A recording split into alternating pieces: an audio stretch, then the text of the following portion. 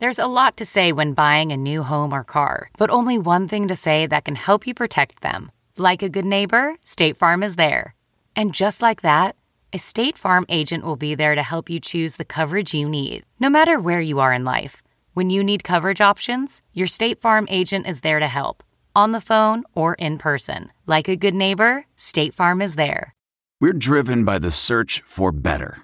But when it comes to hiring, the best way to search for a candidate isn't to search at all. Don't search. Match with Indeed.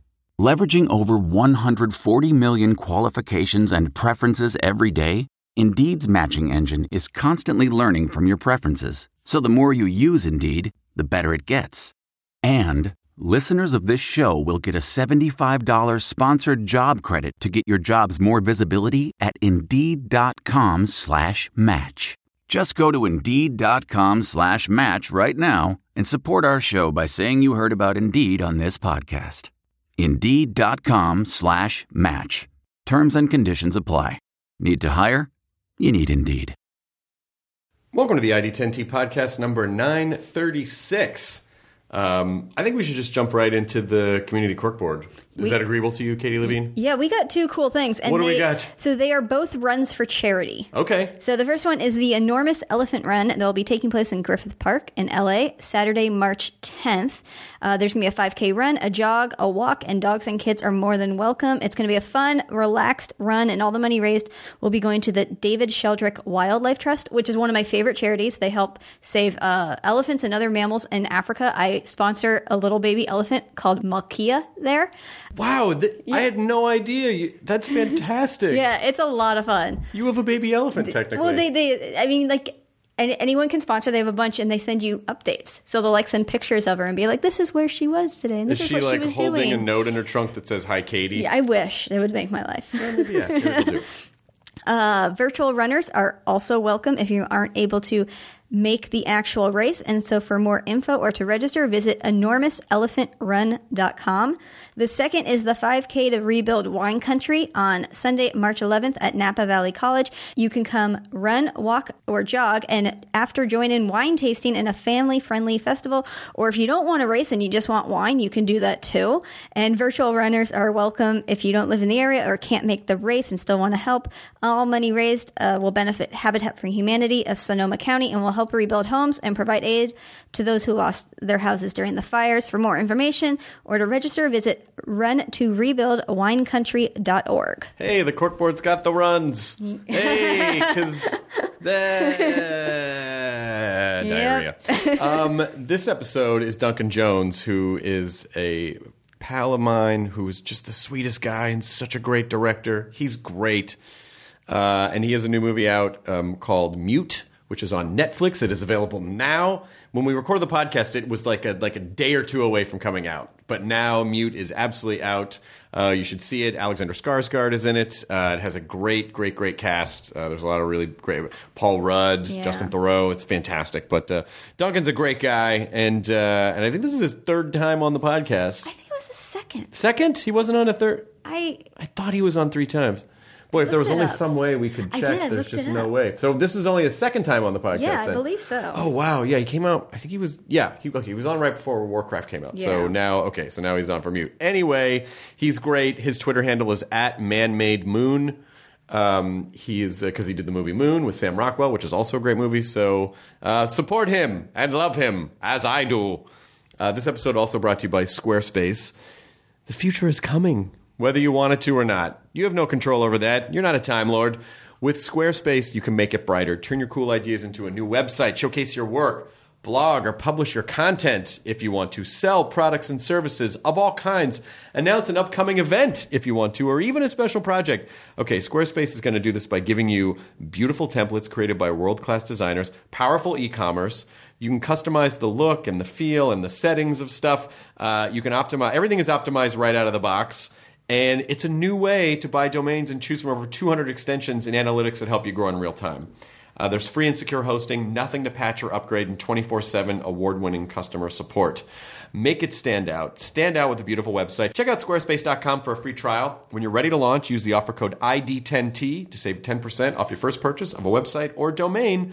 Also, this episode is brought to you by Masterclass, which, Katie, I am very excited about my new Masterclass membership. Yep. I knew you would be. It is insane, the people that did these Masterclasses. So basically, it's an online, there's like an online course structure to it, and it's taught by the tops in the fields of any number of things that you want to learn. I mean, I saw Annie Leibovitz for photography, Aaron Sorkin amazing. For writing, Steve Martin for comedy, which is the first one that I'm going to get into, cooking techniques from Thomas Keller, Martin Scorsese, Helen Mirren. I mean, it is insane. They have Steph Curry teaching you basketball. Yeah, and then it looks like there's a little community in there where you can connect with other people. So they have a new all-access pass, which allows you to unlock every class from over 30 masters, all for the price of 2. Learn it. Do it. You can do anything with your free time that you want. So why not learn how to do something, master something, be taught by masters. Now, ID10T podcast listeners can get the all-access pass at masterclass.com/ID10T. Learn from the best in the world at masterclass.com/ID10T. So I highly recommend this this course program. And now let's do the ID10T podcast number 936 with Mr. Duncan Jones as Miss Katie Levine rolls the thing. Initiating ID10T protocol.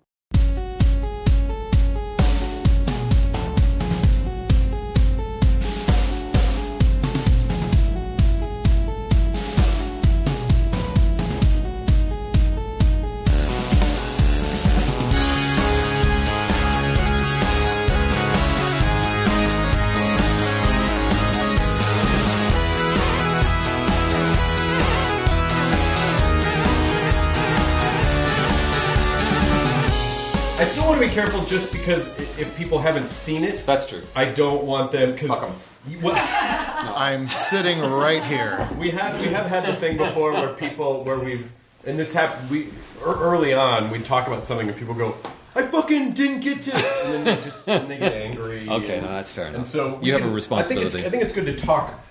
We can talk around it. Okay. But other movies beginning with M. Yes.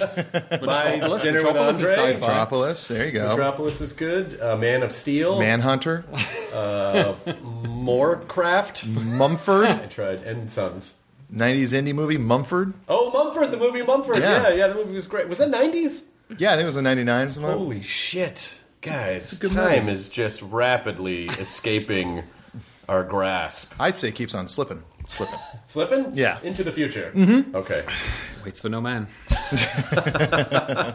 Duncan Jones, welcome back to the podcast. Is this your third time on the podcast? My 18th time. It was your 18th time on the podcast. You're technically a co-host of the podcast at this point. Yeah, you've been here more than me. You're honoring before. It's been here more than Matt, that's for sure. That's true. Yeah. I don't even know where Matt is right now. Who cares? Somewhere in the glove. Yeah. Talk shit about your friend. That's not shit. That's just saying who cares. I'm wondering who cares. You know, I like you igniting the chemistry that you guys had when the podcast first started 8 years ago. Yeah, it is tough. It is tough to keep that going. That fake hate. Get to see him, yeah. If you care about what happened to Matt, send us an email. Yeah. Who cares? It's like the worst campaign. Who cares? And it's like, no, we're saying who cares? People should care. Text fuck Matt to 898-9898. Don't text that. Standard text.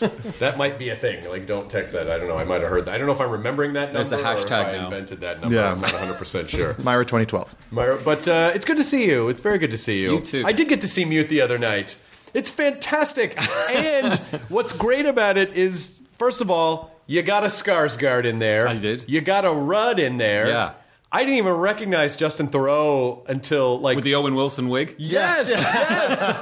It took like 30 minutes into the movie. My wife goes, "I think that's Justin Theroux." I'm like, "Oh my god, you're right." We actually called it the Owen Wilson wig. It really In fact, that was when I was talking to hair and makeup. I said, "I look at this picture of Owen Wilson. Is there a wig that looks like that?" And that's what they got for Justin. But it looks good. Like, it looks good. Absolutely. It doesn't look wiggy. Yeah. But you haven't seen the movie yet, Jonah. No. So I'll be the barometer for the audience that hasn't seen it. So- Once I start feeling uncomfortable, I'm going to scratch my right temple. Here's what's really fascinating about the movie is that it's not technically a sci-fi movie. However, it is nested in kind of a future. Yeah. It's like, I don't know, 30 years in the future. Absolutely. No, there was this great quote I remember badly paraphrasing from Philip K. Dick about Blade Runner when he first saw it for the first time. And he said, you haven't made a science fiction film, you've made a futurist film. Right. And that's kind of, it's always sort of tickled in the back of my mind that, there is a lot of science fiction films being made these days, but I kind of like the idea of futurist films using the future almost as a location. Right. So it's kind of it's a thriller, it's a noir thriller. It just happens to take place in this place called the future of Berlin. Right, but the plot does not really have anything to do with the time period. It just is the setting. There are elements that affect it Right. because of the sort of the nature of the plot. But you're right. There is no kind of a technology which is required, which is kind of what the basis of the whole film is. It's not that kind of movie. Okay, so just without getting too spoilery, Yeah. just some context. In your mind, as the man who created this world, Yeah. what has happened in the world where it feels like something very military has happened, and there's some type of something has happened 30 years in the future. Yeah. And Berlin is kind of its own thing, and there are Americans in Berlin, but it seems like some people are trying to get out. Well, it's kind of where the world is right now, but just pushed a little further. I mean, 2000, I think 15, 16, Angela Merkel, the leader of Germany, was criticized by a lot of Germans, especially those on the kind of right side of the politics, for allowing too many immigrants to come into the country. In fact, 1 million immigrants came to the country in that year. And in my kind of futurizing of Berlin, my idea was that there was a kind of quite a shift to the right off the back of that. And the politicians of the right wing basically said, we want to invite all those of any kind of Germanic ancestry, anyone who considers themselves to be pure or true Germans, to come back to the homeland, bring back your traditions, bring back, what makes you real Germans.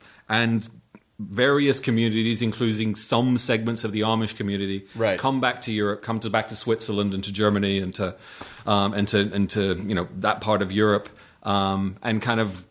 Now you end up with this Amish community that's back in Germany, and that's kind of where Leo, our hero, comes from. Yeah, and again, it's really fascinating to hear that backstory, but it is not it's not part of the central plot per se. It's just setting. It's just backstory that's and just setting. where we are. Yeah, and so I like to imagine, because Alexander Skarsgård is mute in the Yes. film, as is the title, Mute. Yeah. That you still made him audition and just made him walk around the room and pick things up, and I'm sure you just offered it to him. Tell me a story from your childhood without words. No words, with 0 words, and There was a lot of scribbling involved. but he was really great. I mean, No, he was. he's such a fantastic actor. He really is, and I'd seen him in Generation Kill, where he was a very different role, but I couldn't help thinking, wow, this guy's really both intense and talented and tall. He's very tall. He's incredibly tall. He's very tall, and for this role, I needed a tall man who was very talented at acting. Yeah, and also I think I spotted a Stellan Skarsgård in there, just like a half a second, maybe. No. I thought I saw his dad in the background somewhere. No. But you saw Dominic Monaghan. I saw Monaghan was amazing. I spotted a Rob Kaczynski. I also spotted There's a Sam Rockwell. there was a Sam Rockwell nice. peppered around, and Lydia was like, "Oh, I recognize that guy." And I go, "Oh my God, he played Mickey on Doctor Who." Noel Clark. Yes. Yeah. So the cast is fantastic, and it's just and this really feels like it was a very. I know you were excited about making this for Yeah. a long time, and we had sort of talked about it. I think maybe you had sort of hinted around that you were going to work on this the last time we talked. Yeah, which I mean, was I right think around when Warcraft was That's coming right. out. No, I mean, I think I was, I had been banged in the head so many times by Warcraft, I kind of didn't know where I was. But after every film, I always think I'm doing Mute next. Right. This time it actually happened. I've been trying. Mike Johnson, my writing partner, and I wrote this 16 years ago. Oh my God. Oh, shit. And had been trying to sort of work out how we were going to get it made, and we tried different avenues. We tried through the studios, and we were going to do a graphic novel, and we tried to do an animation, and we really tried just about everything. And it finally came together because of the mighty Netflix, who decided that as dark and weird as the subject matter was, there was enough interesting ideas, and I'd managed to put this really kind of unique and great cast together that they would take a shot on it. God, it's so. That's amazing. I mean, I really kind of want to deep dive a little bit and talk about the 16-year idea, because I often complain about how long television takes, but film is like by an order of magnitude over television in terms of how long something can percolate, how many stops and starts. So how, and this is for people listening who might think, oh, no one's ever going to make this idea that I have. Yeah. How do you maintain, first of all, the integrity of the project? How do you maintain your passion for the project? And as you have 16 years in your life, you change. Oh, massively. So how do you kind of keep it all intact with that much time and that many events? Well, the truth is there have probably been a handful of other projects which have just fallen away over those 16 years that I just either haven't cared as much about, or have just ceased to be as relevant, or just not just weren't appropriate. Didn't feel like the right things to make anymore. But this one always did, and I think when you write, and I'm sure you know this, coming up with something which at least feels to you to be an original idea is kind of rare treasure. Right. And if you really, for me at least, there was something about Mute that felt really unique. And the more time that passed, the more I felt like nothing else was coming out that was like it, which kind of just reinforced that idea that actually there's something kind of special about this. On a personal level also, there were subtext to the story which actually just became more and more personal to me as time went on. Parenthood kind of runs through this films in different guises. I became a parent. My dad died, then the woman who raised me died. So it's just over the last few years, it just became more and more, there is a way to tell this story which is going to be both hopefully entertaining for an audience, but also a personal tribute to the people who affected me growing up. And it's incredible that all these events took place that it just sort of, you were in the right place to tell the story in this way. It would have been 16 years ago. It probably would have been It would have been terrible. It would have been. It would have been a really bad. It would have been a kind of a crummy film. Not that it's not obviously not that it's good when we lose I would people. have been the mute guy, and my roommates would have been Cactus and Duck. Like all of the future hover cars. You'd just be like your hands going. Me in a Matchbox car. And again, obviously not as someone who's actually everyone here has lost a dad, but the idea that that you're able to they're with the socks. Yeah, the socks and the dads are all. The lost socks and the dads are all together. So where all the dads are, there's like a billion right socks. Yeah. We should have checked the fucking dryer lid thing. But the idea of being able to channel that energy, is also must be incredibly therapeutic as well. Yeah, no, it really was. For those who are cameo spotters in the movie, there's a picture of me with my mustache shaved off, with a big bushy beard, holding a little baby, and that's me with my son, doing an Amish impersonation. So right. I'm Alexander Skarsgård's dad. Oh yes, excellent. So that's me and my son. So it just felt like the right thing to do. And how's fatherhood so far? Oh my God, it's so tiring. My wife's pregnant. We have our daughter is due in April. Oh my gosh. So she's like round like a pie. Oh my gosh. And my son is insane. Well, it must have been great. You went back for seconds. Yes, that's true. No, well, actually, I was trying to get it right this time. But no, it's amazing. It's amazing being a dad. And but man, oh man, is it tiring.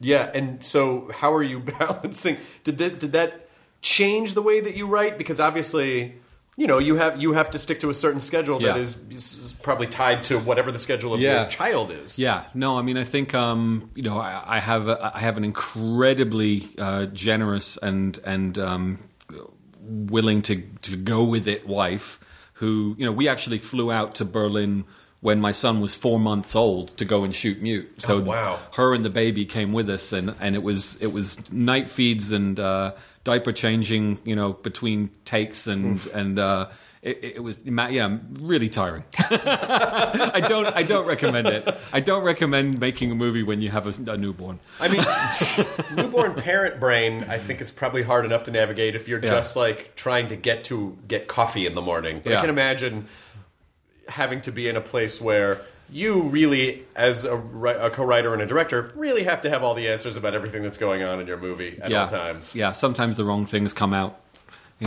So just wipe his butt. And Alexander Skarsgård's like, why is someone wiping my butt? And Paul Rudd's like, just shut up and just let him go with it. Go with it. He's method. I also got to say, Paul Rudd, not that you forget what a great actor is, but he does so many comedic roles. Yeah. But to see him like really as just kind of a straight character. Yeah. Was that fucking fantastic. He's so good in this. And I mean, him and Justin also, Justin Theroux took on an awesome responsibility with this role because it's a really hard one for anyone. Yeah. But Paul was absolutely amazing. And Paul and Justin I cast as a pair because I really needed the sense of the friendship that those two guys needed to have, the characters in the film. It needed to feel really believable. So it was almost like you're casting, a lead and his or her romantic interest. Right. You had to have that chemistry. But they're both so smart and so funny, and they're both writers in their own right. And they knew what I wanted, which was basically, I wanted Elliot Gould and Donald Sutherland back when they did MASH. Right. And I wanted those guys, but, I had to do Justin Theroux and Paul Rudd. Is that why you did the and the Hawaiian shirts. Oh, that's so great. Fantastic. That's amazing. And if you watch it again and you listen, you'll actually hear some lines from MASH, kind of just sort of, slightly paraphrased that Paul, riffs off in the movie. That's amazing. That is terrific. I mean, and that is, again, for anyone who's creating anything, it's sort of the DNA of what inspires us are things that we are just tucked in our head, for years and years and years that you can pay homage to, the tribute to, and if no one ever noticed, it still works. It still works. Absolutely. Absolutely. No, it's there for the geeks like us, but it's I fell in love with MASH when I was a kid, and it's still my favorite comedy. I mean, it's my absolute favorite comedy. But the beauty of Trapper John and Hawkeye Pierce is that as funny and as engaging and as fun as those two guys are to watch, you can't help but think, wow, they're kind of mean. Those are some mean people. But you excuse it because they're in war. Of course. And so you're take them out of war and make them just a little bit meaner. And that's Cactus and Dog. I don't know if you got this in England where you were, but MASH had some interesting spin-offs. And there was a spin-off called Trapper John MD that was just a straight-ahead dramatic medical procedural. That's right, yeah. Did they use the same actor for the TV show? No, it was they used a guy named Pernell Roberts, just like this bald dude with a beard. And it had nothing to do with MASH. I don't think they ever referenced MASH. It was weird. The show was just called Trapper John MD. It was a huge hit, and it was just a fucking procedural medical drama. That was literally it. Yeah, not a hint of comedy. The theme song was "Suicide is Painful." It was like just little tweaks. Well played. There you go, man. Really well played. We should do a radar show. Right? Oh. And he just says everything before anyone says it to him. Yes. So the dialogue is just him talking for everyone. I'm actually surprised there was never a Klinger spinoff. Yeah, that would work. Klinger seemed like you would need a Klinger. Was Klinger in the movie? Was he in the movie? Was there a Klinger in the movie, or did they add him for the TV show? You're talking about MASH. You're not talking about Mute. I'm not talking about Mute. Did you add Klinger? Although there is... you're totally right. There is Sheehan. Yes. Who's absolutely amazing as this character, Luba. I don't want to spoil that, though. No, I don't want to spoil that either, but there is a Jessica Rabbit cameo. Yes, that I definitely caught. The Jessica Rabbit cameo I definitely caught. People are like, what the hell is this movie they're talking about? No, but that's, on such a great level, it's just those little unspoken touches that even if someone didn't know that was a Jessica Rabbit reference, there's something about it that just sort of rings something of substance, even if someone doesn't know exactly what it is. Yeah. And also just the idea that you get to make this thing and essentially just populate it with your friends too. It's like, hey, I got a thing for you, because again, Don McMonahan his cameo was pretty crazy, fantastic, and he flew in shot with us for a few hours, and then flew out the next morning. Oh, So, really? Yeah, and he'd just come from one of these crazy retreats out in South America or something where he'd been eating nothing but maggots or something. I don't know what he was doing. Story checks out. Cleaning his soul, and he arrived, and we stuck him in this amazing makeup and wardrobe, and put him in a room with a bunch of with sex robots, and told him to act. Which definitely the one thing I was actually going to send you. You need that sex robot for this house. We need a sex robot for this the house. corners of the room. You know what? I'm just going to put a fleshlight in the Dalek, just like in the stalk, just in the eye stalk. Put a fleshlight in the eye stalk. What are you doing? Spit take. Yeah, but also. You introduced this idea that not only is fascinating to me, but I definitely see as futurism really takes hold. But and this isn't a spoiler, but it's just a fun touch. But robo-strippers are it's such a brilliant touch because when you see it, you go, oh my god! I totally could. Absolutely. I mean, we actually tried originally to build it practically. Because we thought, well, what is it really, other than like one of those toys where you stick your thumb and it's underneath it and all the limbs go limp. It's like a giant one of those spinning. Yeah. So we it didn't work out well. I would love to see the camera, the test for that. We couldn't get a thumb big enough to push out. The stripper bot test.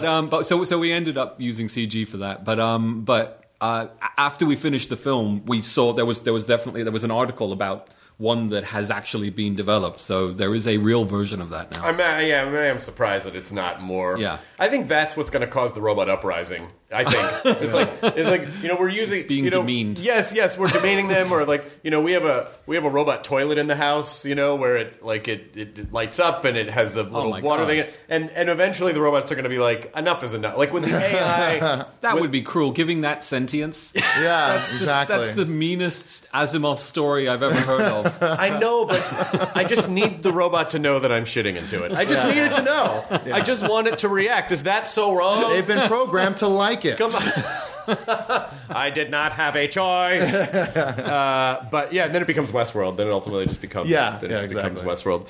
But do you is this a genre that will you continue this type of storytelling where you're this kind of futurism storytelling, or was this just I've got one more in the bag that I really want to make, which basically complete the 3-part anthology between Moon, Mute, and this third film, and it's more action based. It's kind of a bigger film, and that would kind of close it out.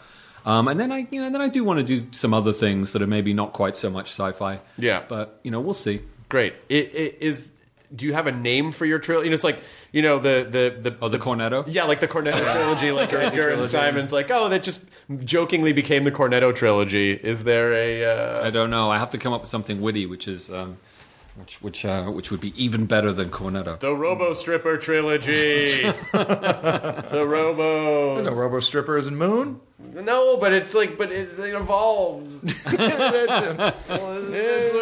were no Cornettos in the Cornetto by trilogy. The end of this podcast, there are. Yeah. By the end of the podcast, we're going to come up with it. Yeah, we'll have it. All right. We're going to make it. We're going to make it work. You can call it the. Are you wearing a stocking cap right now? Oh yeah, is that the name? Could be the stocking cap trilogy. It could be the. We're really grasping for straws. Wait, that's grasping for straws.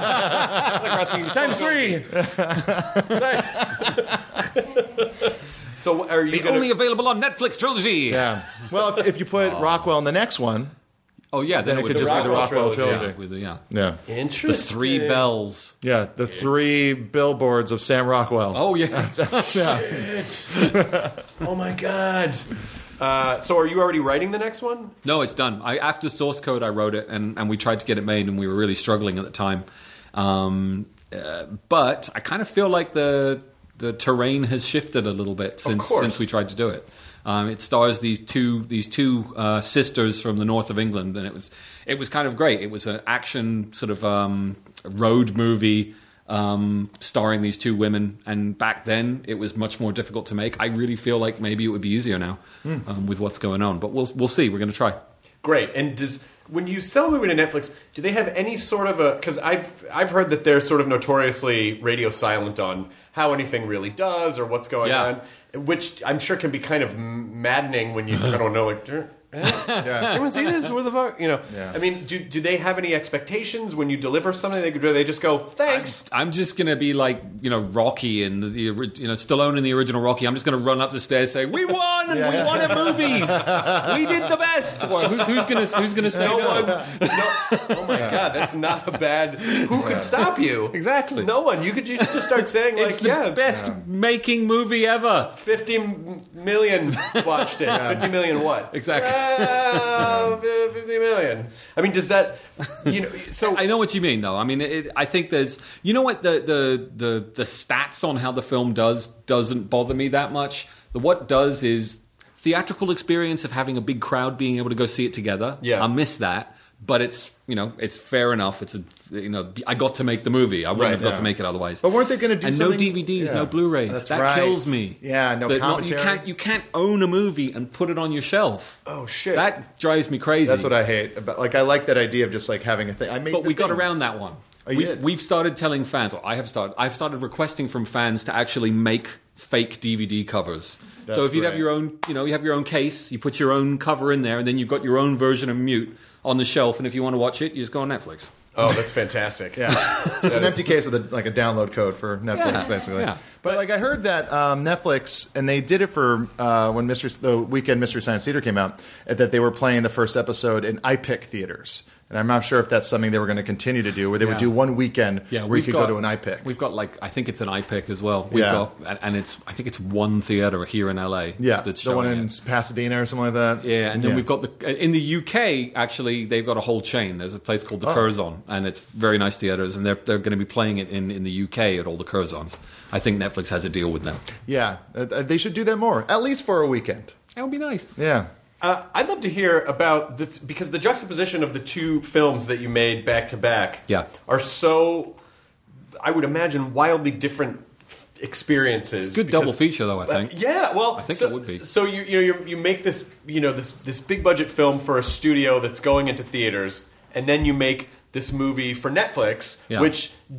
Again, as we said... Oh, you mean that one? Sorry. Okay. Yeah. Or did you... I thought you meant Moon and Mute, which would be a great double feature. That would be a great double feature. But you're talking about... I'm talking about Warcraft and then this, where, Warcraft, I would imagine...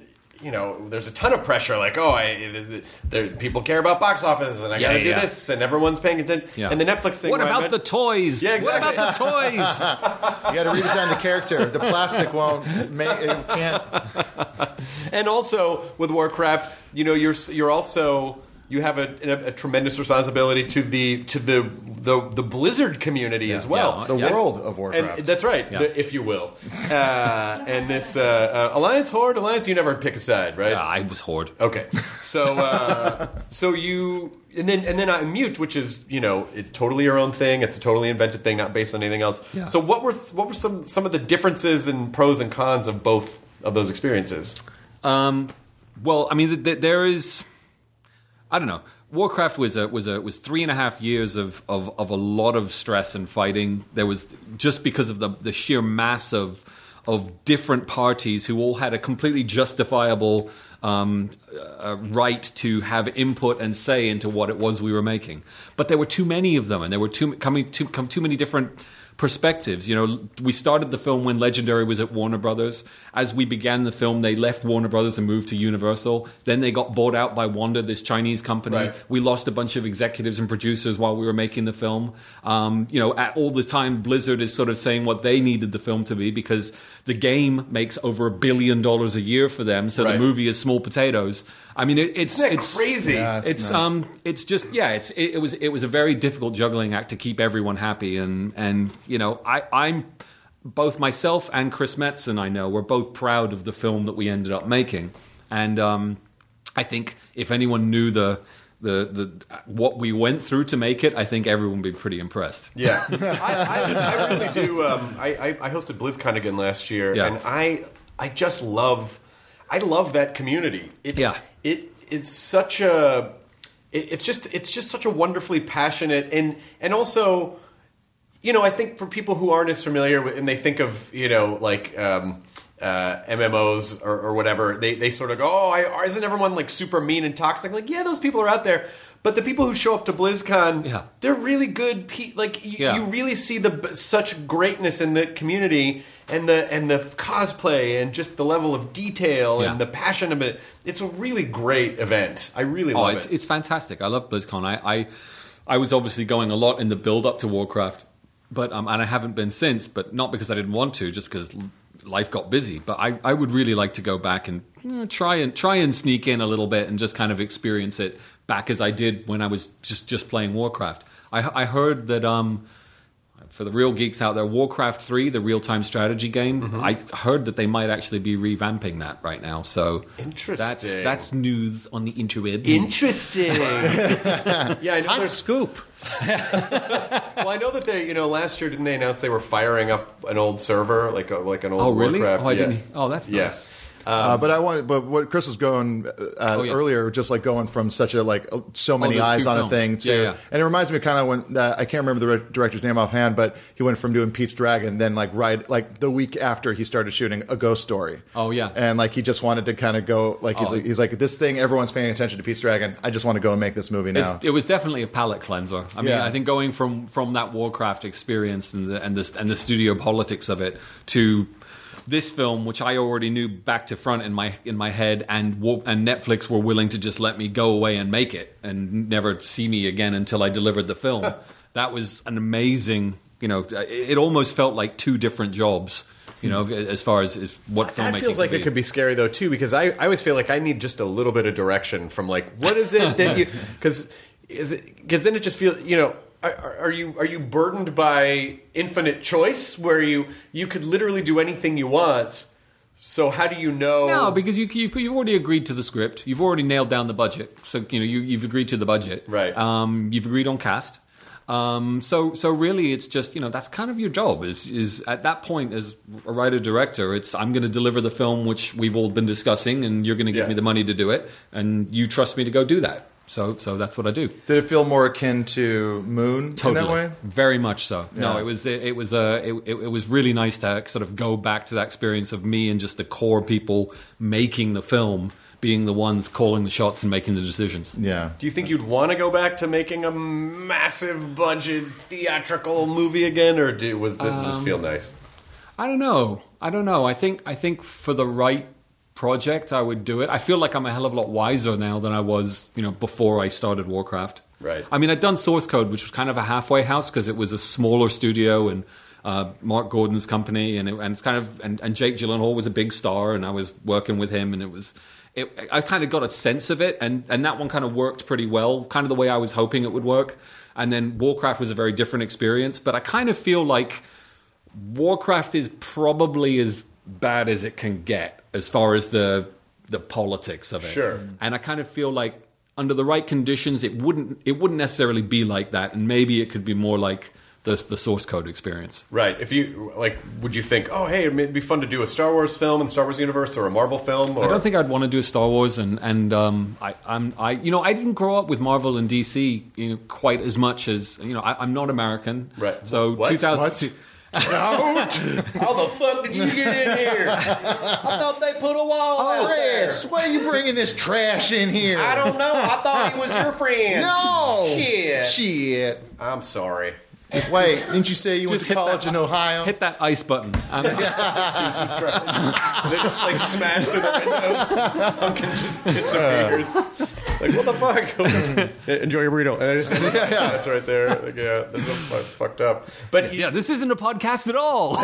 No, this is just going straight to the immigration. So you didn't. So, 2000 AD is what I was going to say. There's this amazing. You probably are familiar with it, but that there's this British comic book sort of compendium anthology called 2000 AD, where the character Judge Dredd came from. Mm-hmm. There's a bunch of other amazing characters from that comic which have never seen the light of day as far as film or TV goes.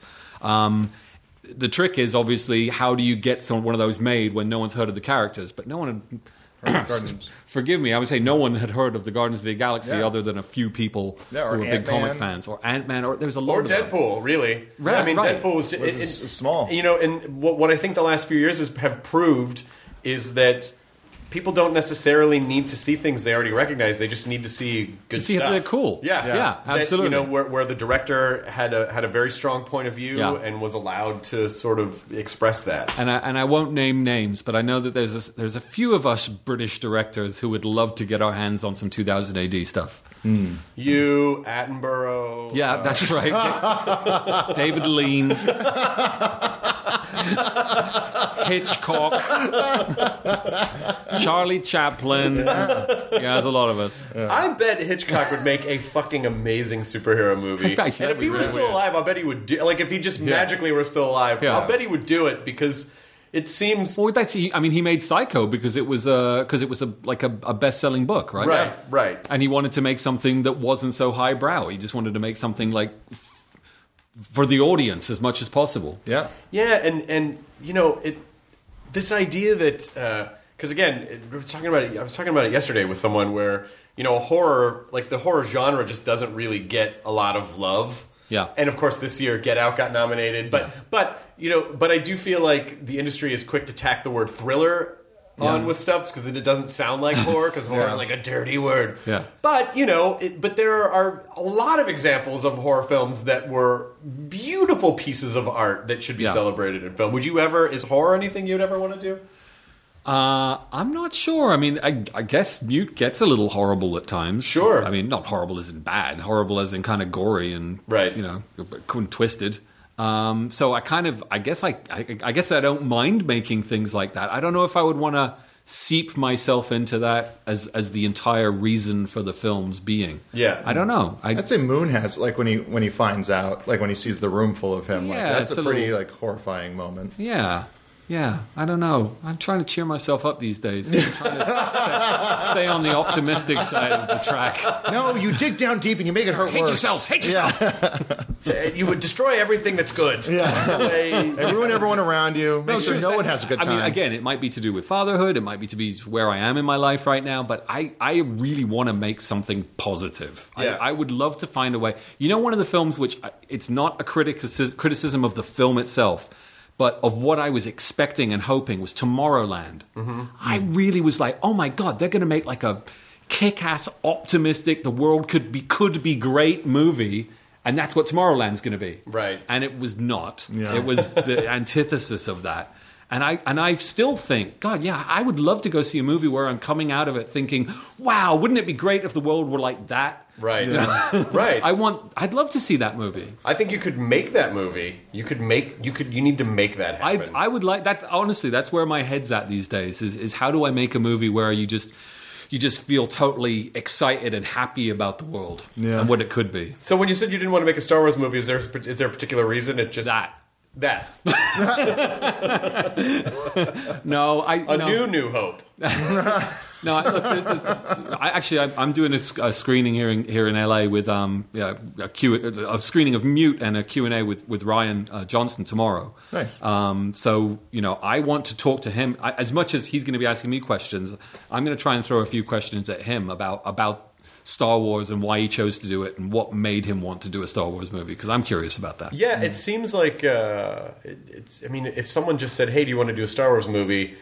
I think it would be probably equally sure and oh my God, no, because there's so much weight to it, and there's just so much attached to it that how could even be your story? It could never. It can't be your story. And then seeing what happened was like with getting trolled, getting the rating trolled, and everything. And like, is this really worth that? Like, was it really worth it to take it to that extreme? I don't know. Yeah, I don't know. I don't know either. But I doubt that anyone's going to ever call to ask me to direct a Star Wars movie because I've never directed anything, so I feel like I'm safe. You never know. I feel like I'm safe from that They're thinking outside the box all the time. That's true. And you are kind of taking over the planet, Chris. Yeah. I mean... And they asked that kid that was in the Andy Griffith Show to direct one of those. Yeah, so it's like, don't ask anybody. Yeah. Don't ask anybody. That was nice. That was really nicely done. Thank you so much. That was That's really why I'm nice. here. Hey, what's next? Patsy's gonna direct the... Hey, what's next? Fonzie's gonna make a Terminator movie? Hold on. Actually, hang on. He has the leather jacket. He already has the leather jacket. These are good ideas. These are all good ideas. Take this out of the podcast. This is ours. Sorry, forgive me for being the dummy here, but Henry Winkler has directed quite a few things, right? I think a lot of TV, right? I think he's directed a lot of TV. So we could actually end up with more of the cast of Happy Days doing Star Wars movies. Very good point. That is not a bad idea. Ron Howard, by the way, like the fucking nicest guy in the world. Mm-hmm. He's so nice. Yeah. He was at a thing last night and he was taking a picture and I just said, do you mind if I photobomb you? And he goes, sure, what do you want to do? And I go, well, I'll just get behind you. He goes, okay. And he immediately understood what I was asking and just looked very seriously in the camera. And he had no ego or pretense about it. He had no, he was just so nice. That's great. It makes me love him even more. Yeah. Well, I mean, you got to be pretty cool if your brother's Clint Howard. I mean, come on. Do you think he makes an appearance in the Solo movie? Fucking better. Clint Howard has to be in every single Ron Howard movie. As a baby Wookiee or something? No. As just like a pilot guy that gets killed, maybe. I don't know. But wait a minute, though. Clint Howard was Chaka, right? In Land of the Lost. He was? That's the rumor. I thought... Katie, look that up. I feel like Clint Howard played Chaka, which... kind of a Wookiee. Kind of a Wookiee. But it's reptilian is Chaka. Chaka's reptilian. No. Chaka was like a hominid creature. What were the reptilian? Sleestaks. Sleestaks. Yeah. Thanks for coming by for our conversation, Duncan. Did you get any of this stuff in England? Did you get Land of the Lost in England? It's fascinating to watch the way nerds will sometimes discuss things. If you listen carefully, you might be able to make out the odd word or two. See, your accent makes you an automatic narrator to any situation. Yeah. You can narrate. Just invite me in. You can narrate anything and everything. Do you ever thought about what? Did you find it? Looks like it's a rumor. Concrete information if it's right. God damn it! Come on, internet! You can make anything else true. Just make this true for me. Just make Clint Howard Chaka. I always thought he was Chaka. Oh well. My worldviews. What? People said that, like I said, there's rumors. Oh, it's just insulting. That's all it is. Stop it. And what is truth anyway these days? Right? Well, we can say it. Make sure whatever you want it to Let's be. explore this idea because I have been thinking about it a lot, and it does kind of bend my mind when I think about the idea of truth and reality being so malleable and arbitrary in a day-to-day basis, and subjectivity is objectivity, and opinion is fact, and the internet being able to take you down algorithmically any hole and convince you that whatever you think is reality. So if that is the case, and reality is just a series of events that are plotted on the passage of time, and we experience those and perceive those, it almost feels to me like there are as many fucking realities as there are avatars. I think the problem is most of your day-to-day decisions don't really require you to have that many facts. No, they don't. So, if I have a cheeseburger today, I don't need to know who's, what country this is, or, who's president or anything like that. So I could just make all that crap up for myself and I can still function. Right, yeah. But I think I do think that our brains are not evolved to handle the amount of information that we are throwing at it. Words hard. Thoughts not stay. Thoughts fall out. You make us strong. Chaka. Clint Howard Chaka. Yeah, but make it so. But it is you son of a bitch. It's not even the same. But it is kind of it is scary in that sense that two people can have wildly different experiences around the same thing, and it's very difficult to even source what's real information anymore, or even if you go one or two layers deep on something, that still might not be not only the whole story or even the actual story. So and you can get lost in it really fast absolutely too. So you could see something, you could see footage of something, and you say, well, that happened, and someone will go, well, what actually happened? And it's like there's just a 17 blog posts about what actually happened. And you're like, no, but I saw it. Yeah. And then you start to second guess yourself. And then put your head in the sand and just wait for it all to blow over. Are you avoiding news and stuff as much as possible, or do you get No, well, actually, you know what? I've been getting a little bit better, but I used to be a news junkie, so I would spend way too much time. I mean, as my alternative to listening to music was just having the news on in the background. That's no good for a new dad. I know. It really is. I think the whole dad thing has been absolutely changing my behavior in that way. That's good though, because if you were burdened, whether or not you realize it, you would definitely pass that would emotionally trickle down to your kids. Yeah. But Twitter is still the devil. Yep. It's rough. I am way too addicted to that, and that needs to change. But I haven't quite broken the habit yet. I tried getting off, and there was withdrawals. Yeah, it's like there's a weird disconnect that you It's like, wait a second, nobody knows what I'm thinking. Yeah, I don't know what anyone else is thinking. It's like, wait where a are my second, friends? People don't need to know what you're thinking. I'm not connected. You know, I've every once in a while I'll just Lydia and I will just look at ranch properties just for fun. Yeah, like just look at them and go, oh, I said to her the other day, like I totally get it.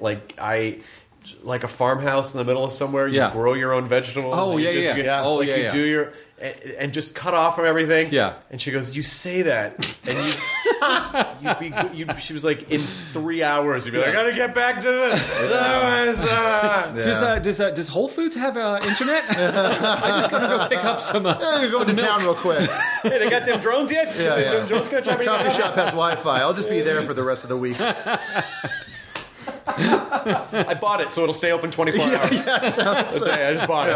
Yeah, it's not that expensive. Big gap in customers It's not that expensive. Do you have a place that you go and kind of unplug and relax? No. I envision that you might at some point. I think we're going to need to do that. Right now, the way that where I live, our house is kind of everything is sort of all bundled together, so our bedroom where the baby sleeps and my office have no closable door between the two. Okay. So we're going to move.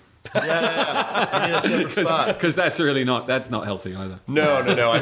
I find babies to be very poor writing partners. But they laugh at all your jokes. They do, but they have a difficult time thinking about story. They get distracted very easily. That's true. Your movie would just be a lot of and object permanence. They're not very good with that. They're not very good with that either, and that ruins plots. No, yeah, exactly. You're trying to explain a car. It's like the keys. They found the keys. What keys? What is keys?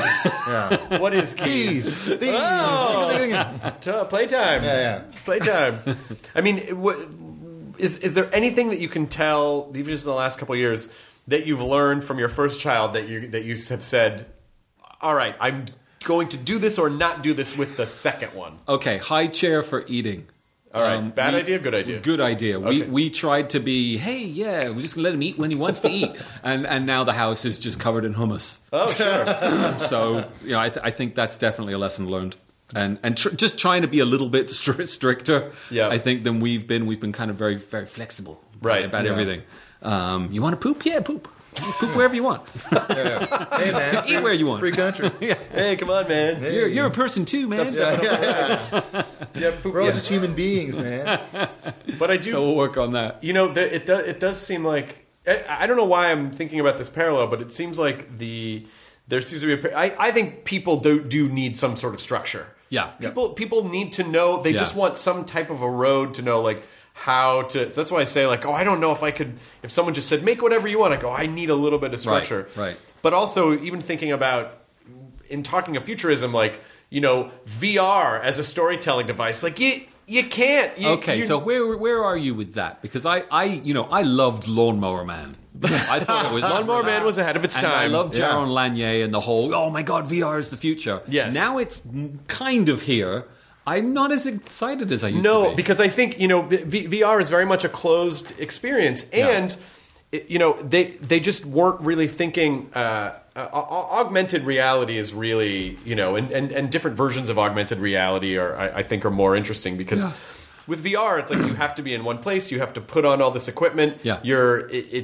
And you can't, as a storyteller, I just think not everything needs to be in VR. Maybe sporting events, maybe a concert or something. But as far as a storytelling device, I still think people need to know where to look. Yeah, absolutely. Yeah, you have to be able to direct the story. You have to be able to tell them, okay, this is going to be really important, so let's just have a little glance at this before we go off onto this adventure that you want to do. And I think as soon as you start forcing people to do stuff, it's not really, I guess it's not VR anymore. It's something else. Yeah, but it is. But I even as recently as 2 years ago, everyone was clamoring to make VR this and that, and I'm not sensing any of that anymore. No. It's just the idea is too cumbersome. But I think there's a great. I don't know if you follow the Futurism account on Instagram, but it's great. No, I don't. I will now. Though. But they just said I think that maybe it was HTC or Samsung. Just made like a fully contained VR head unit. Yeah. But I don't know. It's still just. Well, the idea that it's like it'd be like you're actually at a concert. It's like but you still have to look in one direction, and like you gonna look at the people next to you enjoying the show? While watching One Direction. Yeah. Hey, come on. I will not. Up top, my friend. Here we go. Let's do it. Not. Thanks, Jonah. I didn't do that. Oh, buddy, another one. No, come on. It's audio. They don't know that. That's not you. Now do that with your hand. Do that with those. Every time. This is my thing. If someone like put up your high five, if someone wants a high five, you can't leave them hanging. That's not a good thing to do. Yeah. But you don't respect the joke or what they just said. You just backhand it away. Oh, that's not bad. Can I show you mine? Here, hold up your hand. You wipe it. Because it feels really gross. Like it gives like a very negative kind of. Just poke your finger and go. Just yeah. Anything but don't get like you touch it so that they can retract. Yes, Put it down. That's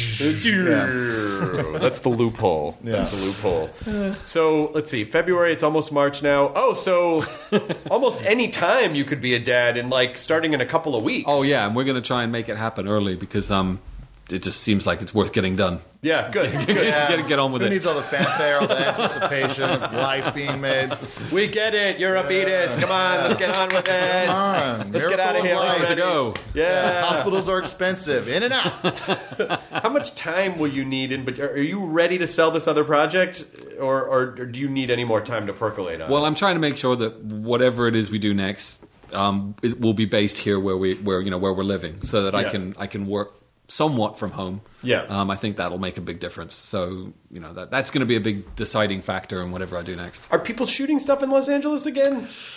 Not a lot, but if, I'm trying to be clever about it and come up with something that would be doable in that way. But I don't know. I haven't come up against the wall on that one yet. Is it that astronomically higher to shoot in Los Angeles? And if so, what is it that... Well, there's no tax not many tax rebates. There's something called a lottery here. So there are some tax rebates, but only some people get them. Oh, Jesus. So it all seems a little... It's like the school system here. Right. Yeah. Right. So I don't know how that lottery is run. I don't know who decides who wins the lottery. Super fairly, I'm sure. Yeah, I'm sure. I'm sure. No doubt about that. No doubt. But I think one would you hope that if we do decide to make something here, maybe we'll be able to get in on some of that sweet tax rebate action. Right. Otherwise, it's going to be expensive to shoot here. So I mean, it would seem to me, and again, I'm not a government person, so what do I know? But it would seem to me that they should be trying to lure because. Obviously Vancouver sucked a lot of business out of Los Angeles. Yeah. And now Atlanta is like a mini Hollywood. Oh, yeah. I mean, it is a ton of stuff shoots there. Yeah. And it just seems like there's just not going to be a ton left. What was that great film, the one that Jake Gyllenhaal did a few years ago where he plays a journalist Nightcrawler. Yes. Yeah, Nightcrawler. Yeah. I think that was an LA-based movie. Yeah, it seems like. I mean, I think it felt so LA. It did. Everything about it. But so it must be possible, at a certain budget, that you can do those things. What made it feel like LA? Were they just talking about traffic in the movie the whole time? Yeah, they were talking about the movie traffic and how it personified LA while sitting in traffic. Yeah, exactly. Yeah, that makes a lot of sense. Everyone was wearing Rams hats. That's what it was. Is that what that is? I think so. Is that a Ram? Is that a sportsy thing? It's a sportsy. Are you a football fan? A little bit. I'm just getting into it, dipping my toe. Just see how it feels. Yeah. Is it? I feel jockish.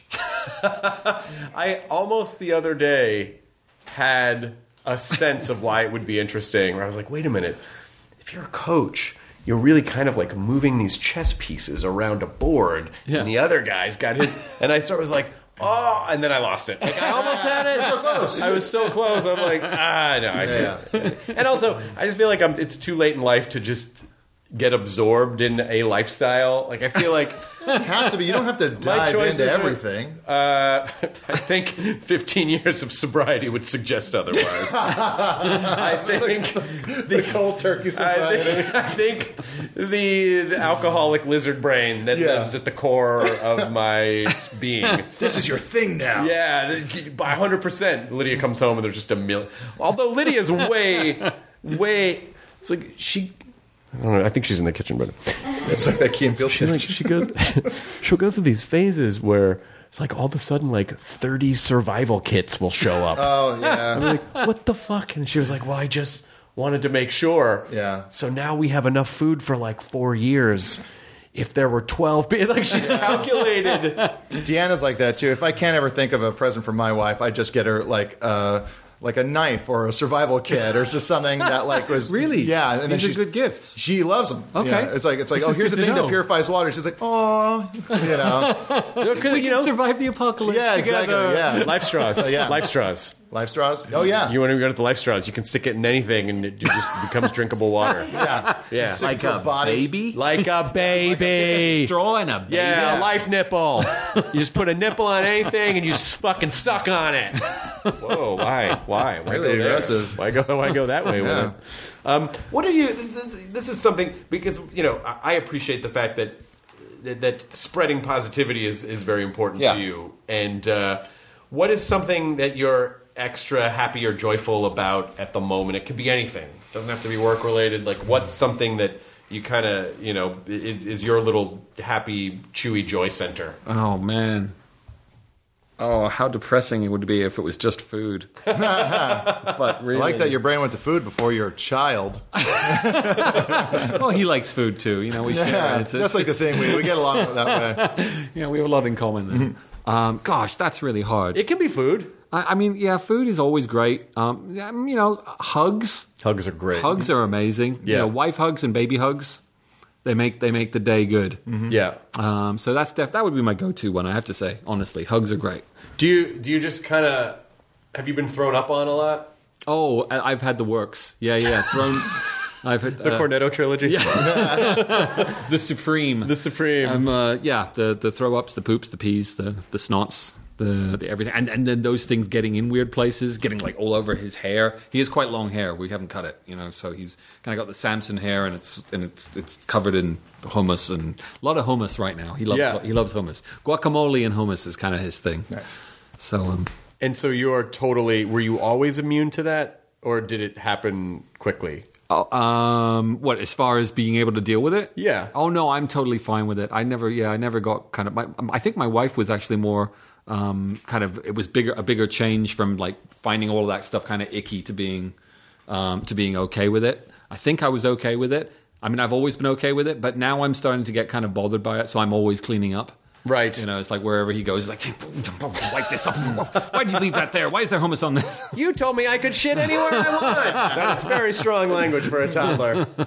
I never said I was consistent. Well, that's the thing is that I imagine you can have very rigid ideas about this is the type of parent I'm going to be. Yeah. And then I imagine no matter what you think, it just gets all shattered to a million pieces and you just have to conform to whatever. The child is kind of like, oh, no. I guess this is the experience. I'm desperately waiting for language to really kick in with him. Because Right. I think when he can start talking, I think it's going to be I'm hoping it's going to be so much more fun. Right. That you can start teaching him things and discussing stuff and saying, oh, you should really see this and look at that painting, isn't that cool? Or like, look at this house, isn't it amazing? And just like talk about stuff. Yeah. It's going to be really fun. He's 2 now? He's just over 1.5. Oh, wow. So he's still got a ways to. He's like another half a year or a year before we're talking. Oh, man. I think. But I imagine it just goes like that. Yeah. How many of those can you do? It goes just like... Yeah, I was thinking of that. I was looking at I was just on the Tesla website, just like, oh, look at Teslas, why not? Let's look at Teslas. The Tesla truck. That's there's a Tesla truck, but then there's also some super snazzy sports car coming out. Oh, yeah. And I saw the thing, and I was like, put your deposit now. It comes out in 2020. I'm like, that's forever. Oh, that's not that far, actually. That is not that far. Are you tempted? At all.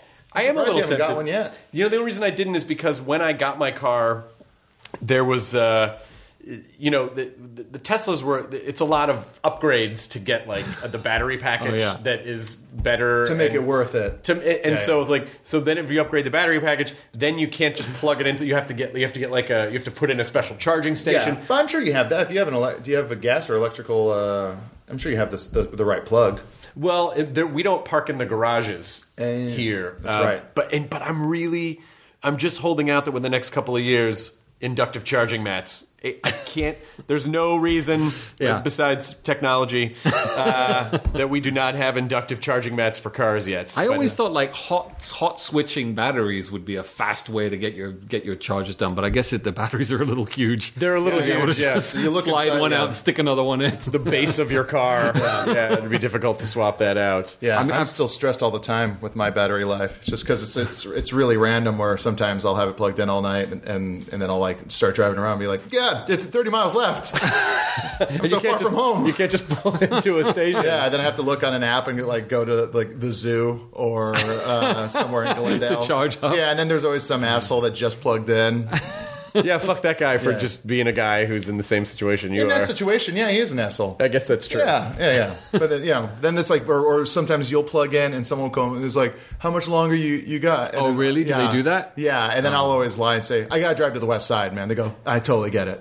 Yeah. Wow. So it's a weird culture, the electric car plug-in people. So just the recharge efficiency, I think, we're just like a hair away from fast charging.